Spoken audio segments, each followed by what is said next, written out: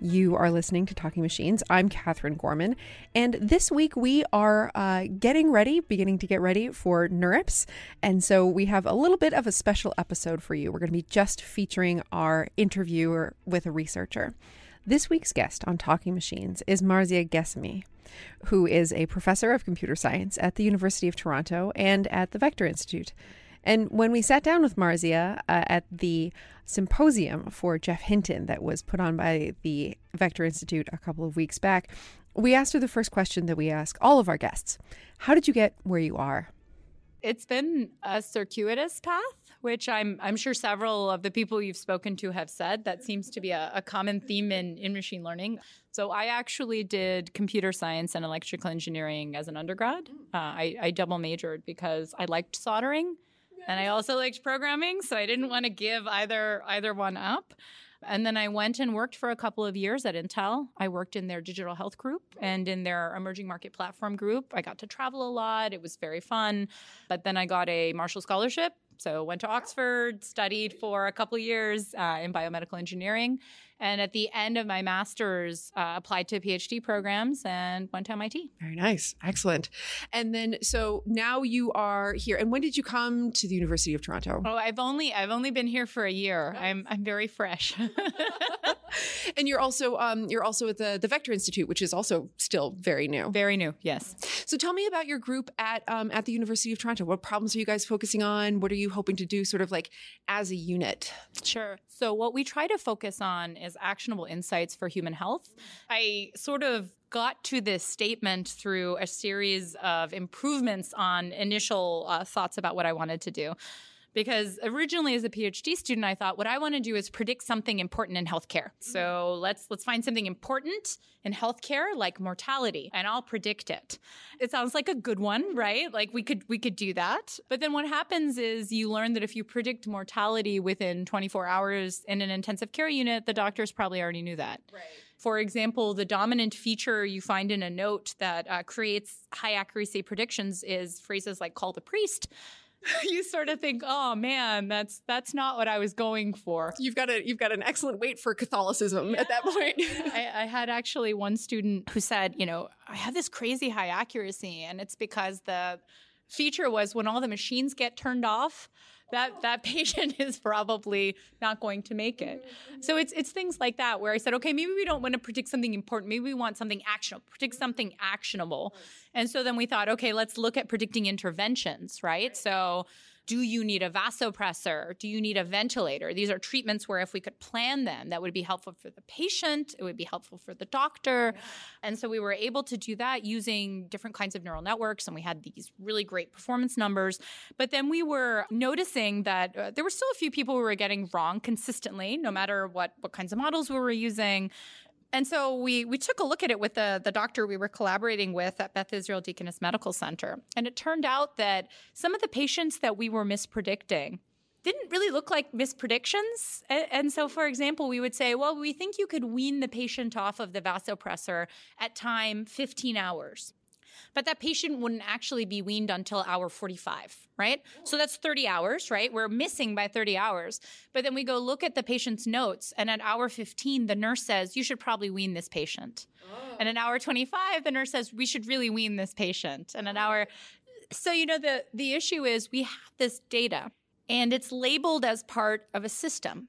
If you're in an intensive care unit, and there's a person on a vasopressor that you could potentially wean, the nurse says, maybe you can wean this patient. And then in the room next door, there's a patient who's coding, right? And they need to be resuscitated. Right. You're going to put your attention on the person who needs it, right? And so we don't have labels that lend themselves to complete trust, right? And so if you're trying to just predict something actionable in healthcare, right, you may still not get exactly what you want. And so then we thought, we're going to look for these actionable insights in healthcare, right? Don't just predict something. Right.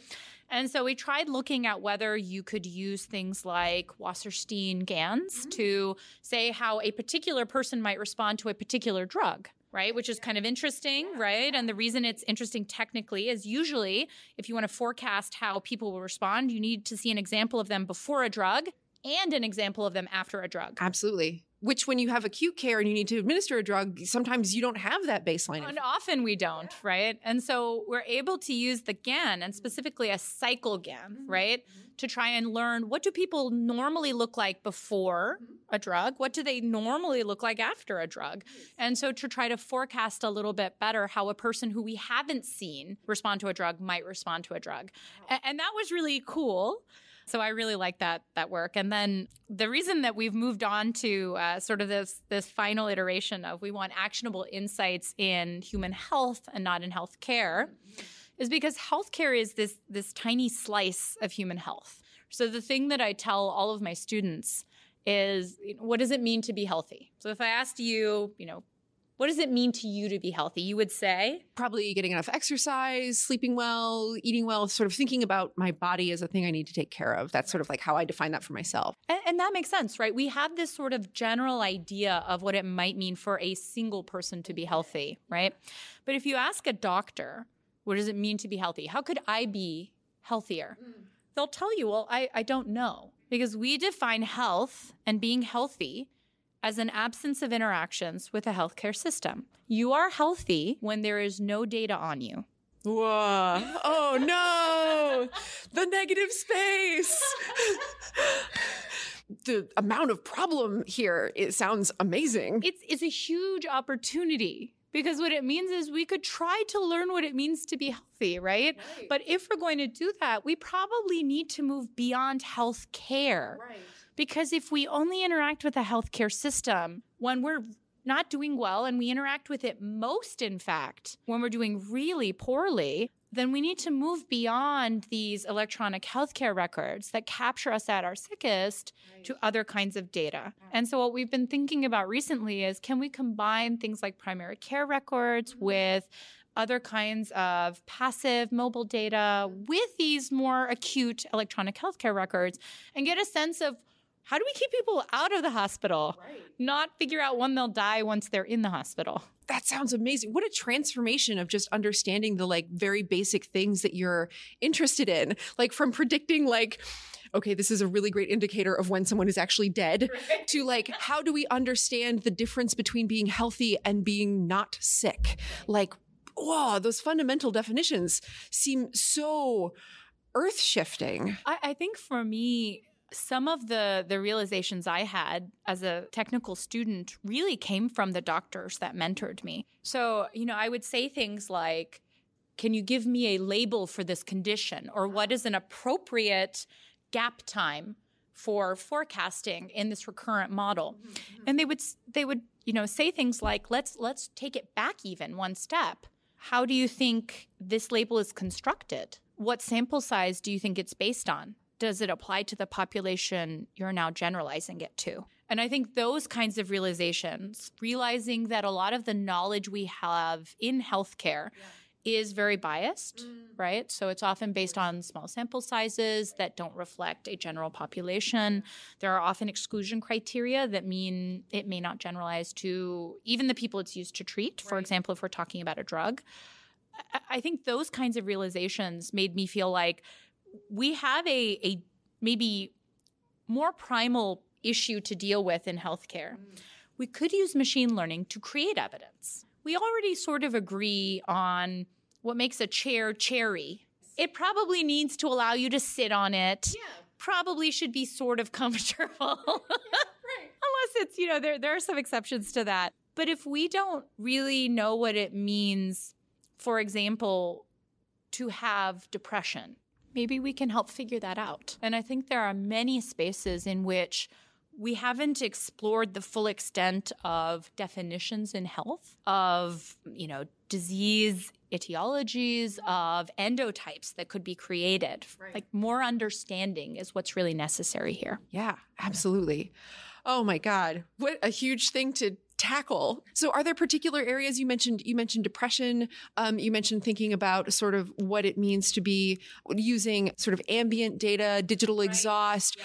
Are there particular projects that you are really excited about? So I think the things that I'm excited about, there are some that are more methodology-based questions and some that are more science questions, right? So some methodological questions I'm really interested in have to do with reproducibility of the results that we get. So there are very few data sets that exist for doing machine learning in health. The one that we all cite, the one that we all use is Mimic.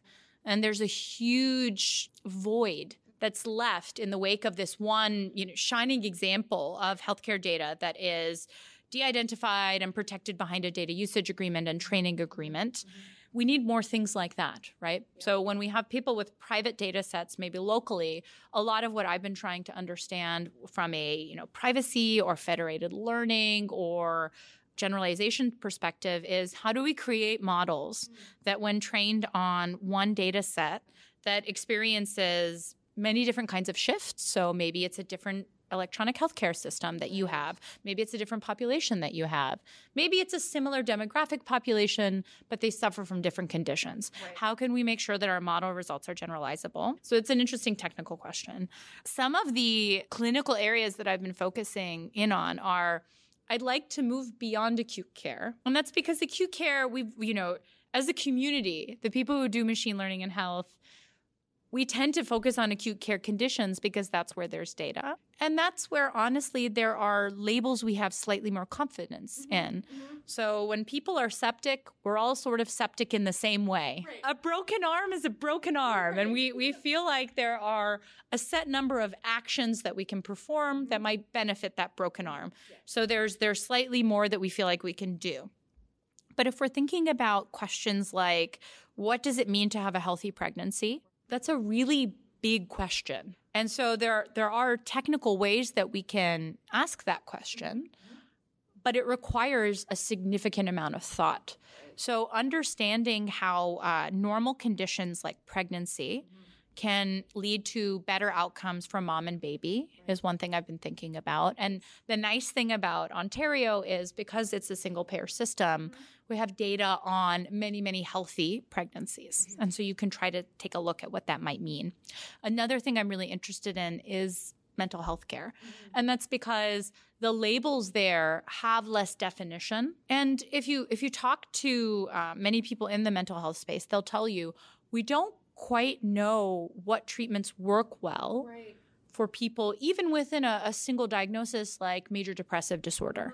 And also there, it seems like there's a ton of opportunity for machine learning to do this heterogeneous data and combine it into something meaningful. Because, for example, if I look at your electronic healthcare record, you see a therapist once a month and tell them, I'm very sad. That's meaningful, but it may be more meaningful that every morning you text your mom, I am sad enough that I can't get out of bed, right? Or that you search for, what can I do? I'm so depressed. Right. So it feels like there are opportunities in some of these chronic conditions where your day-to-day experience matters more than a single measurement by a health professional for machine learning to really perform best. So how do you think we can, is it that we need to be thinking about our gathering data in different ways and sort of like encouraging more gathering of ambient data, or like broadening the pools that we already have to include more? How do we accomplish the bringing in of that other streams? I think we need as a society to decide that we want to explore these kinds of questions with enough urgency that we are willing to believe that a qualified set of vetted researchers can look at data that has some privacy concerns, but is important enough that we want to look at this data to try to address what might be reasonable options moving forward. So you can imagine that just looking at de-identified health records like Mimic, you can address a small set of questions. You can address hospital questions. But if we want to address these larger set of questions, we do need to ask people to donate their data. The same way that they donate blood or they donate an organ, right? If you can donate this data towards science, right, and believe that it's protected by an entity with scientific rigor that has a merit-based review, I think that would be incredibly valuable. Because right now, it's hard to imagine how we would collect data in any other way. You can't run a randomized controlled trial for this because we don't want to recruit people who are ill and people who have this medication or that medication. We want to figure out what seems to work for people And that requires a broad sample. And so things like the UK Biobank, that's a huge resource. And it's also fantastic because it combines these different sorts of data sources, right? You have some wearable data, you have expert coded data, you have self-reported data. And so I think having data sets like that, creating national data sets that are representative of different countries and the problems that we're facing as societies, that would be really valuable. Yeah. A holistic view take on the questions that you may want to be asking or approaching so that you are, I don't know, not overfitting for your problem. Right. But does that require some level of literacy about what the questions we're going to be asking are on the part of the person who's donating their data? So this is a question that different countries have dealt with in different ways. So for example, in Ontario, if you want to ask a question using First Nations data, you have to present the tribal council with the research question you're going to ask, because maybe they would not be okay with you using their genetic data to explore issues of tribe ancestry. It's not something they want. And so I think that there are great examples of how different societies have made individuals feel empowered, right, by having a representative council that gets to make decisions about, is this in the best interest of people, or are you just trying to sort of answer maybe a personal itch here? Right. I think that can be done responsibly, right? So scientists often are trying to get at a very important question. And I think we all have these internal review boards, right? Ethical review boards that we pass. So I think we have tools where we know how to address this balance between maybe a person's own desires for privacy and society's need for more information so that we have fewer women dying in childbirth. Fewer people committing suicide, right? These are problems, and we'd like to be able to address them. And I think the question of literacy is a really hard one. I am not literate about how an airplane works. Right. I really am not. Like, I can say this confidently. I don't really know how the airplane works. And to be frank, I don't care to understand it because I have a lot of confidence that the people operating that airplane are doing so in an ethical manner. Right. And there's a Federal Aviation Agency that is going to oversee those individuals, and there's regulation. One of the things that I've been really happy about is the FDA trying to solicit comments from both patient groups and from scientists to ask, what does regulation look like? Or the NIH saying, we want to know what scientists think transparent machine learning should be. What does that mean? That's sort of a squishy term. Can we make that a little bit more solid? And what would a patient like to see? What would a provider like to see? Right. What do these things mean? And what do they mean to different stakeholders? Yeah. Because what's transparent to me may not be transparent to somebody else. Right. So I think that we do have good tools to start investigating how we might want to go about these processes. And I think people will want some amount of information about what kinds of questions can you ask? What sort of review will be undergone in order to ensure that this is an ethical study? But I think we can address those issues. Yeah. Do you think we are thinking about them as fast as we need to be? I'd like to think about them faster. I think so. So here's what worries me. About once a week, I get, an email or, a question in a lecture about, well, I have this, machine learning model, and it's going to revolutionize and disrupt, healthcare condition A with technology B, and it's going to help people see, right? And those concern me. So the fact that people who don't have a depth and breadth of expertise in the field honestly believe that they could come in, train a model, make a startup, get it funded, deploy it. Though that's concerning to me because we know that any modification in any process has first, second, third order effects. The amount of, I think, positive and negative press, right? There's very bimodal positive. There's very bimodal hyperbolic press about machine learning, about scientific articles, right, that come out about machine learning. And these papers all have limitation sections, but nobody reads the limitation sections, I suppose. I think that's concerning. So I am worried that as a community, we need to reckon with the fact that we're having a moment. And in this moment, there is a disproportional amount of interest and frankly, intrigue in what we're doing in this field. And so to be responsible, we need to be overly transparent about where we are as a community and where we're going. My favorite so far claim that I've had is this is a true story. This is a true story. Amazing. I was giving a lecture and presenting recent results, and a person stood up in the back of the room and asked a question. They said, I see that you are doing this supervised deep learning for this problem, and that you talk about privacy concerns and how you alleviate them.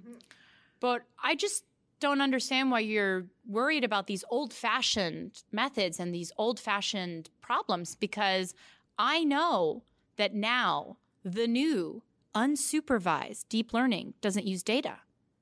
It's like, and then they said, it's like a baby.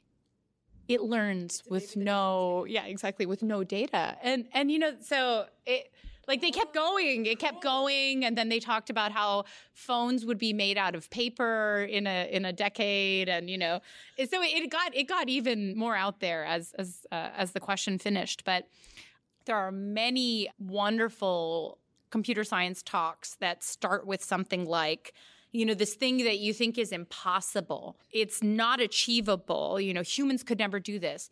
I can train a model in an hour to do that better than any human. Right. This thing that an infant can do at 13 months, that's going to be 5 years and 2 NIH grants and 7 graduate students. Right. And I think that there's not a literacy about how hard some problems are and how progress is being made at an astonishing rate, right? Like the community is doing a fantastic job of, I think, pushing research in good directions. But I do feel like some people hype it. And I worry that hype creates a perception that we can use unsupervised deep learning with no data. That would be great. Yeah. Can you tell me when that happens? Because I would love, And then he said, that gets rid of your privacy concerns. So I think that the big opportunity here is for us to recognize that when we speak at technical conferences, what do we tell our students? What have we been trained to do? We've been trained to present the strengths of our papers and show good results. And then you wait for people to read the limitations section of your paper or come and speak to you at a poster to talk about the situations in which this apply and when it won't work. But right now what happens is these lectures that normally nobody who is outside of the community would see are being seen by millions of people who think... People on YouTube who the last thing that they encountered that had to deal with artificial intelligence was a movie or, like a work of, A work of fiction, right. And so I think people make connections between words you might say in a lecture and a work of fiction they might have read recently. And I do worry about that. Yeah. Because I think we find ourselves in a unique position scientifically, or the field finds itself in a unique position scientifically, because so many of the words that we use to mean things in this field technically also mean something else and carry great weight for the way that we think about ourselves as humans. Intelligence, transparency, fairness, these things. There is one technical meaning, and then there is another conflated sort of very human meaning. And I don't even want to get into when you're trying to speak a different language, right? This is just English. It's challenging. So I do think that the word sense disambiguation is really hard. I think that communities that work, for example, in fairness have made huge efforts recently to try and say, what does fairness mean? And this is technical fairness, right? This is not, we're not trying to claim real fairness in a social justice sense, for example, right? There's no epistemic claim here.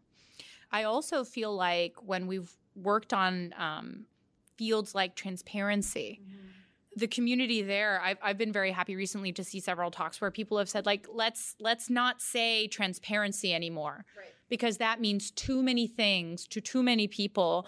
And it's a squishy technical term. It could mean any of a number of things. And so I think either distancing ourselves from certain terms and making a collective decision about what we're going to use, or redefining terms and saying this is a technical fairness definition and it is this. Yeah. I think those are ways to deal with it. But I mean, intelligence, we're never going to get past that one. That's just going to be a problem forever. Like, yeah. So I'd love to talk to you a little bit about your work with the NeurIPS conference. Yes. You are on the organizing committee for the workshops this year, which is very exciting. Yeoman's work. Thank you for doing it. I know it's like planning. The conference sort of goes on, and then the workshop chairs are sort of charged with planning or making sure that 16 other groups can hopefully plan their own little tiny conferences, which seems huge every year. I spoke to the one of the prior workshop chairs about this before I started, and she gave me the fantastic advice of, I think you'll do a very good job at it, but I don't think you'll be happy about it. I think she was right. So I think one of the things that is challenging being in the workshops is that the workshops, I think spiritually, are intended to be a place where early work can be shown, right? So I've in the past really benefited from showing a poster at a workshop and having people come in and say, oh, that thing that you're doing, that's really interesting. Maybe think about doing it this way, add this on. And it's not fully baked, so you've got that flexibility. You can bring it in. And it's fantastic because that'll turn into a paper later. And so I've had several papers that have been made by doing an early work as a poster in a workshop. And then later on, that's going to be morphed because I'll get that great feedback. Right. And I think because there's so much pressure now on NeurIPS as a conference, the workshops have had to raise the bar, because if you as a workshop get 1,000 submissions, how are you supposed to deal with that volume? And so I think that the thing that's been really impressive to see is the workshop organizers deal with the massive amount of interest that they've been presented with. And also, you know, as chairs this year, we instituted this earlier deadline, this global notification deadline, to ensure that people who need extra time for visa acquisition could actually potentially get visas. And it's significantly earlier in the calendar year than it used to be. And the workshop organizers have done this fantastic job of this Herculean task of notifying all of these workshop presenters and getting all of their ducks in a row and allocating tickets. So I've been very impressed that this 2-day, 50, parallel session mini conference can operate the way that it does. But I think the nice thing about the workshops is they let in a younger crowd of people. And they bring in this group that maybe might be intimidated by the main NeurIPS conference. And often as a PI, as a prof, what you want to do with your junior students is send them to a workshop. They get to present their early work. And then, you're there anyway, go to the main conference. Network with some of the other profs there. Talk to the other graduate students at this sister group at another institution. So they're really valuable. And I think it's one of the favorite things that I had as a graduate student was going to a workshop. So it was meaningful for me. Fantastic. That's awesome. Well, yeah, I mean, the lineup this year looks amazing. And really I can't imagine what it was like to have to sort through all of that stuff. I have 3 other fantastic co-chairs who have done a very, very good job of helping out with this. So I feel like the burden has not been terrible because there are 4 people doing it. Yeah. And so if you have 4 very responsible, very responsive people who are working towards an objective, you'll be able to make it. So that's been really fantastic. And tell me a little bit, this was the first year that the workshops included a call around ideas around diversity and making sure that you were accounting for that. Tell me a little bit about that. And did it do what you were hoping for? So I actually think it did. One of the reasons that we wanted to include explicitly a call for diversity is because there have been several studies that have shown that if you don't have, for example, a diverse organizing group, you won't get suggestions for diverse speakers.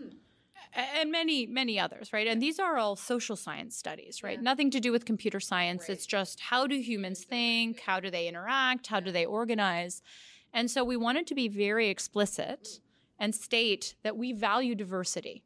Many, many different people should be able to come together and present the best ideas. And I was very impressed with the diversity plans for several workshops. So I think it did do what we intended. And I hope that what this will do is allow for the community to broaden, right? Yeah. Because in the end, we're going to have the best ideas if a diverse group of people are able to contribute. And actually, one of the things that was also really nice is the workshop chairs were very responsive to feedback. So we noticed, for example, that there was one workshop where they had said, we're going to try to recruit these speakers and we're going to try to have this diversity plan. And we said, a sister workshop has a diversity plan that looks kind of like yours, but they were able to implement it in this really efficient way.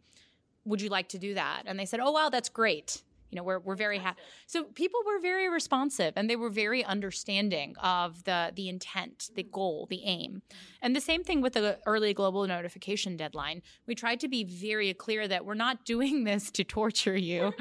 It's not just, there's a point, right? There are groups of people that are denied entry to countries if they don't have at least a month or two to ask for a visa.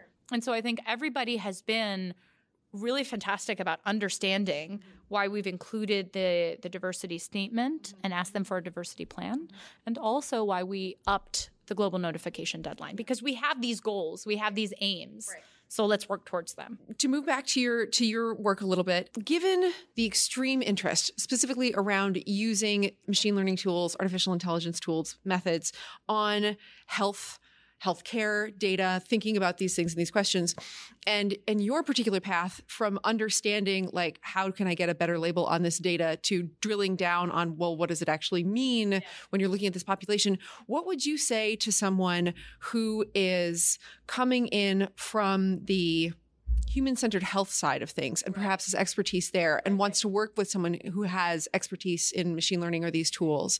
What advice would you give them on communicating or collaborating? The advice that I would give a clinician or a healthcare practitioner or care staff, anybody who deals with health on a day-to-day basis and is seeing all of this press and all of these papers and all of this fire about machine learning, is think about the examples you've seen where machine learning has been very successful. They are well-defined tasks with labels that a group of clinicians would not disagree on, where there is a standard that there is not much disagreement on, that there hasn't been a significant shift in for many years, right? There are very few of those in healthcare. And so I would say, as you come in, let's say you're starting a collaboration with a computer scientist, you need to bring all of your knowledge and all of your context around a condition and a data set to that engagement. You need to tell me, did you realize that this condition was relabeled 2 years ago? And so any data you get from before 2 years ago won't meet this criteria. It'll mean something different. Did you realize that it's coded differently by these kinds of doctors and these kinds of doctors? Did you know that if you have this kind of insurance, you won't be treated the same way? You'll be offered a different set of treatments. Did you know that there's a historic misrepresentation of this minority group in this condition, right? So this kind of context that you're aware of, and I'm not, because I'm not a healthcare provider, is incredibly valuable, because these are things I can only address if I'm aware of them. And the real challenge here is that when we audit models, or when we visualize neurons, or we have networks hallucinate, often it's for visual data. And so you can say, wow, that hallucination of the most doggy dog, right? Or the fact that the filters that activate for a car include these wheel-like spirals and these window-like box things. That's interesting and meaningful, right? If we're talking about healthcare data, even if we're thinking about it not as a time series, but as just let's take just snapshots of humans.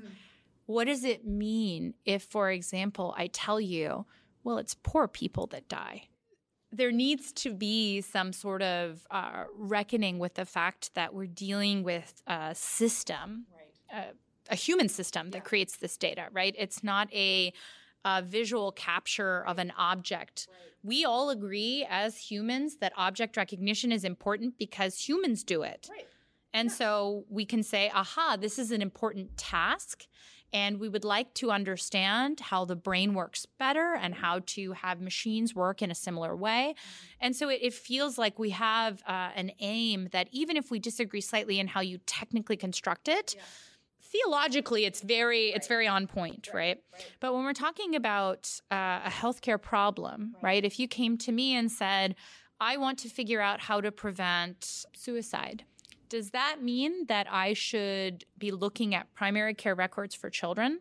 Does that mean that I should only look in places that have single payer? Does that mean that I should make sure to stratify those who get early intervention and don't get early intervention? Is it okay to say things like we should over-focus on certain minority groups because we know that they experience disproportionately more discrimination in society? We know that causes stress. We know that that means that they're going to have possibly more hardship, and so they should get more resources. Where do we want to play in this space? And so I think that, again, one of the reasons we all focus on acute care often is because there we have data and we have labels and we have problems and we can solve them. And then when you tell me the reason that this person died of sepsis is because here they had an acute hypotensive episode as measured by the blood pressure, and then here they got this fluid dose as measured by this, and then maybe it should have been higher. That feels like we can address it. It feels actionable. We can do something. And so I think the big challenge in this space, both for people who work on the health side and for people who work on the technical side, is defining problems that are solvable. And then working towards harder, higher level issues. Big challenge. Lots of opportunities for having major impacts. I think that that's the most exciting thing. I know that if we can work on these kinds of problems, we can make an impact.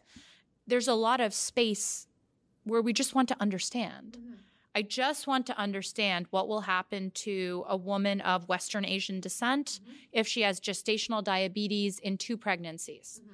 What is the likelihood that she will develop actual type 2 diabetes later on? What are the most effective treatments? Right now, even guidelines for very common conditions like diabetes, they say things like, first line is give the patient metformin and then choose another drug as a second line. And it's like, okay, pick another drug. And, we probably don't want to allow pharmaceutical companies to lobby doctors to say, this is the drug you should choose. Look at my report, look at my data.